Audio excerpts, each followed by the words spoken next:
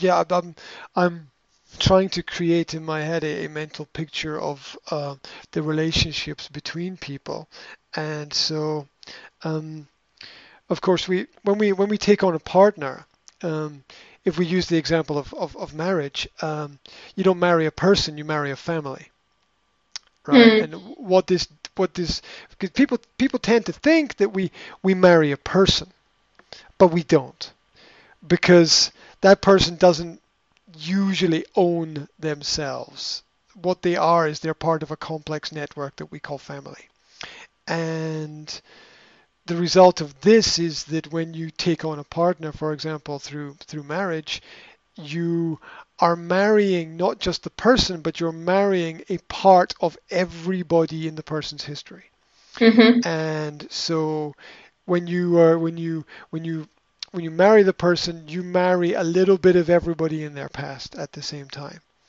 And you have to take on that emotional responsibility, which is something that is usually not talked a lot about by the two people involved in the relationship. Subconsciously, we know it's there, but to talk about it is something that's a little bit different because it's a complex emotional topic that is masked or covered by other problems that usually manifest themselves as financial.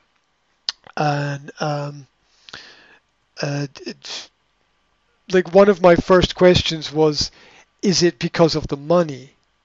And I didn't know anything about the money. Obviously, somewhere in the equation, there's a money stress. What we need to understand is that the money is not the important thing about the money.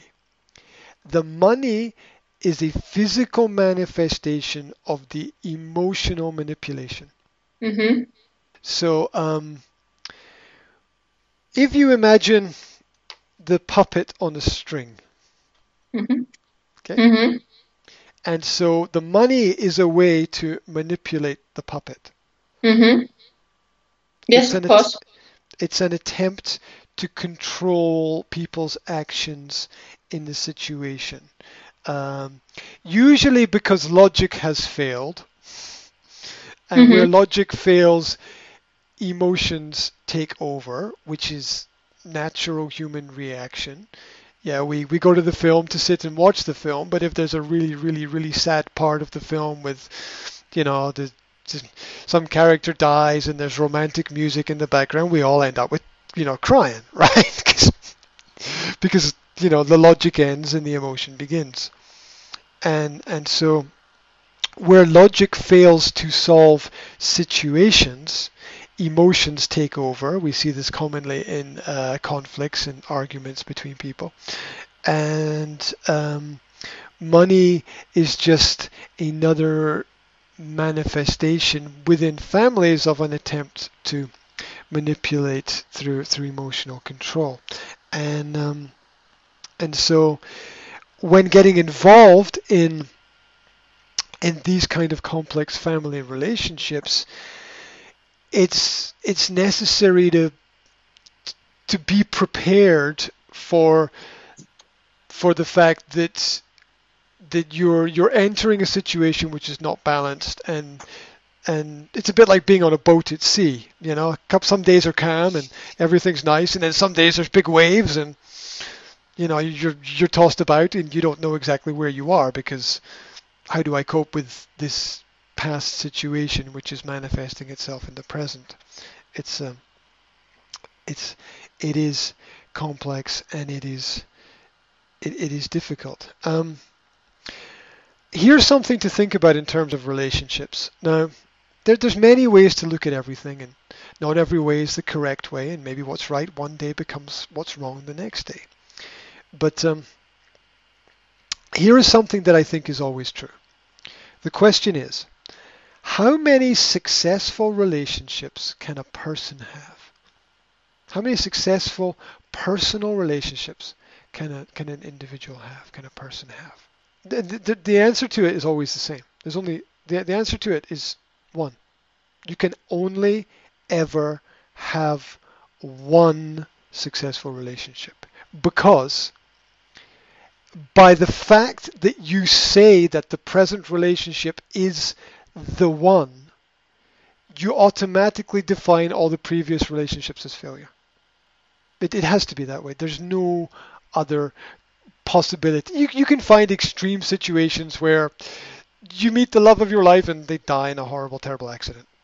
Ah. Mhm. But then you're emotionally scarred for the rest of your life and you can't Mhm. form normal relationships with people anyway, sadly. Um, so so we can only ever have one, because the failure of previous relationships, defines the fact they failed. They weren't the one, right? So Mhm. the fact, and so and so understanding this is important, because we need to realize that where we are is we are at the best place. Mhm. We're at the best place that we can be.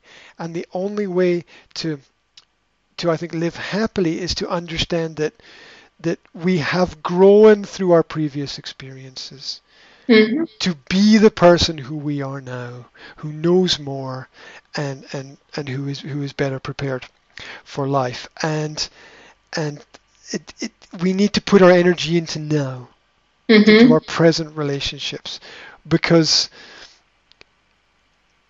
the anchors of the past will pull us backwards, and we need to move forwards. We need to Mhm. move. This doesn't mean, I'm not saying you let go of everything in the past, but what I'm saying is we need to appreciate where we are in order to enjoy it and find some level of happiness in it. And uh, we all carry with us a past, which is complicated. And as we get older, it becomes more complicated. Um, and we all have the trouble of dealing with our own past, and then when we take on the trouble of dealing with other people's pasts, that's complicated. I mean, already there's you, there's your partner, there's the previous relationships, there's the children. I've lost count already. I've lost count already, right? That's a lot of people to think about, right? And you need to think about you, Mhm. Mhm. right? You need to, and the more time you're thinking about them, because there's a lot of them, the less time you're thinking about you. Mhm. And so we've got to focus on what is important, which is where we are at the present moment in time. So, um,